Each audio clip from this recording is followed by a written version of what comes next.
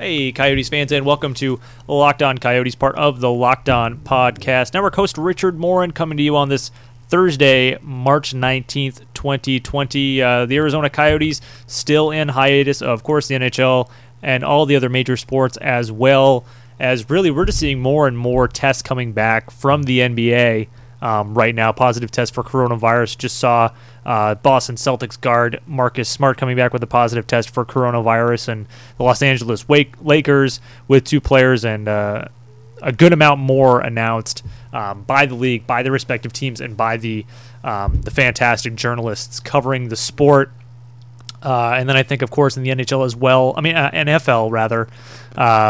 New Orleans Saints head coach Sean Payton. So, I think the positive test for Smart really is interesting to me because he's reportedly been completely asymptomatic and yet has a positive test. And most people can't get a test unless they're A, extremely symptomatic, even with the severe symptoms, and B, have been in contact with somebody that they know has tested positive for coronavirus, or C, have been traveling to an area that's crazy infected. And I don't understand, because right now the U.S. is right there with one of those areas. That should not be criteria or required criteria to get a test. Certainly should make it so you absolutely get a test, but you've seen what some of these other countries are doing, what South Korea is doing, and I don't mean to take too much of a detour here, but it's just kind of mind-blowing to me when you look at some of these athletes, some of these people that are testing positive for this virus that have zero symptoms, like absolutely no symptoms at all, they have the virus. So how many of us could be walking around with this virus, not even knowing that we have it, and unknowingly spreading it to people who it will do devastating damage to?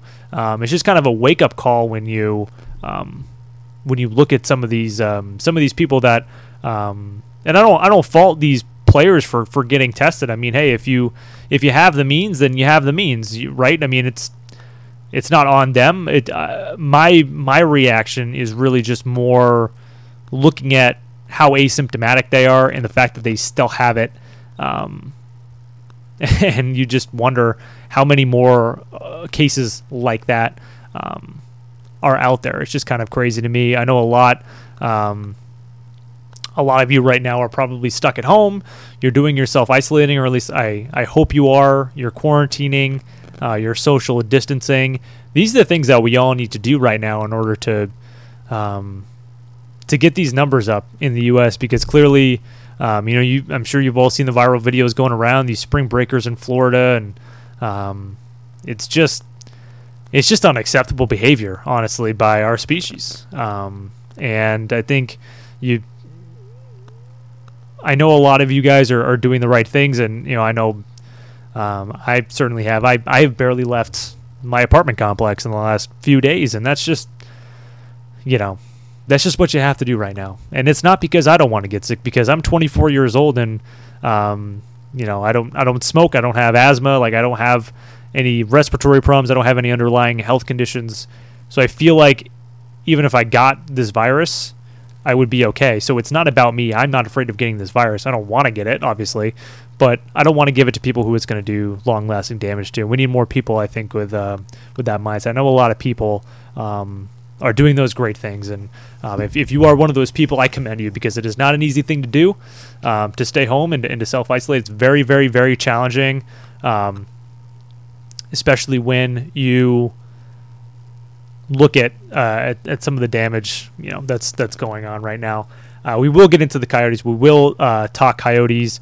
I mentioned a lot of stuff to you guys in yesterday's episode about Oliver Ekman-Larsson. I'm going to have that story coming up in the coming days, and then I'll be able to play some of that audio for you guys, which I think you will really like. But for today, we're going to be talking a lot about, I guess, not what ifs, but where this team was heading, what direction the Coyotes were going in before the season had the pause button pressed, before they could get the closure that they needed.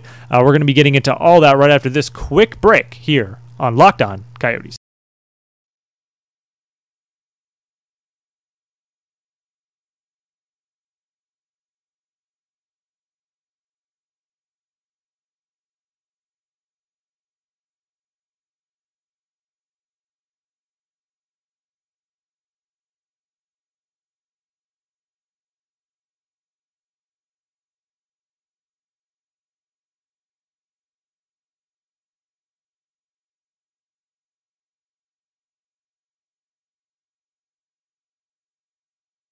All right, and welcome back to Locked On Coyotes, part of the Locked On Podcast Network. Richard Morin with you. We're going to be talking a little bit of Coyotes. Want to get your mind. I know I kind of went on a little bit of a tangent there, but I'm going to try to segue here into the Arizona Coyotes and breaking down what we saw in the first, 60 whatever games of the season. I don't even know how many games they actually played, and it's honestly going to be a moot point because at this point, it's becoming just with every day, right? It's becoming increasingly likely that we're not going to get any more Coyotes hockey, and I think whether or not the season will be canned, and even if it isn't canned, it probably will only not be canned for playoff teams, of which the Coyotes are not a playoff team. So I think you've probably seen your last of the Arizona Coyotes in 2019-20, and if that's the case, it honestly feels like a little bit of a soft landing, doesn't it? For this team, it feels like a little bit like watching a car crash, but closing your eyes before the collision. Like you still know that something really bad happened, but you don't exactly know how bad because you didn't watch it. But you heard it. You know it was bad. You know something bad happened, but you don't exactly know how bad it was. That's kind of how it feels watching the end of this Coyotes season. It kind of feels like you knew it was going to a bad place, but you just looked away and never got to really see how it would have ended. But let's just put it this way, that car probably wasn't swerving out of the way at the last minute. It certainly didn't seem that way. That's not where things were heading for the Arizona Coyotes. Certainly not. And I do think a lot of those tough questions are still going to be asked. How can you justify missing the playoffs after missing by 4 points last year, adding Phil Kessel, getting a new owner, spending to the cap, getting Taylor Hall, being in first place as late as January 15th? How do you justify not being in playoff position when this season came to its inevitable conclusion? How do you justify that? Those are still questions we're going to have to ask. Right now, the Coyotes aren't making anybody available. They aren't making any of their executives available. That includes John Chayka. They aren't making their coaches available. That includes Rick Tuck. And they aren't making their players available, even the ones that have stayed home and not the ones that have gone abroad. They're not making those people available either. They're not making anybody available for the time being, and I imagine they won't until a decision is made on the season, which is disappointing because you're seeing a lot of other leagues, even a lot of NHL teams still making these people available to the media so that we can get as much information as we can. And honestly, it sort of feels like covering the Coyotes right now, we're just kind of operating in a blind spot. Certainly we don't need PR. We don't need team PR to do our jobs, right? We can still reach out to these folks directly, and certainly we do, but it is a lot more difficult when PR doesn't want to play ball with you and they're not going to make anybody available. So it's a little disappointing. I just look at what the Arizona Diamondbacks are doing right now. I also cover the Diamondbacks for the Arizona Republic and Easy Central Sports, sports.easycentral.com. And I feel like they've made, Mike Hazen and Torey Lovello available almost daily, which has been a huge help in getting really important context for what's going on. And you just haven't seen the same kind of commitment from these guys. We're going to take one more quick break here on the Locked On Coyotes, part of the Locked On Podcast Network. When we come back, we'll finish up our conversation on the Coyotes and start going over exactly how we're going to break down the rest of the season if, in fact, we don't get any more Coyotes hockey for the rest of 2019-20.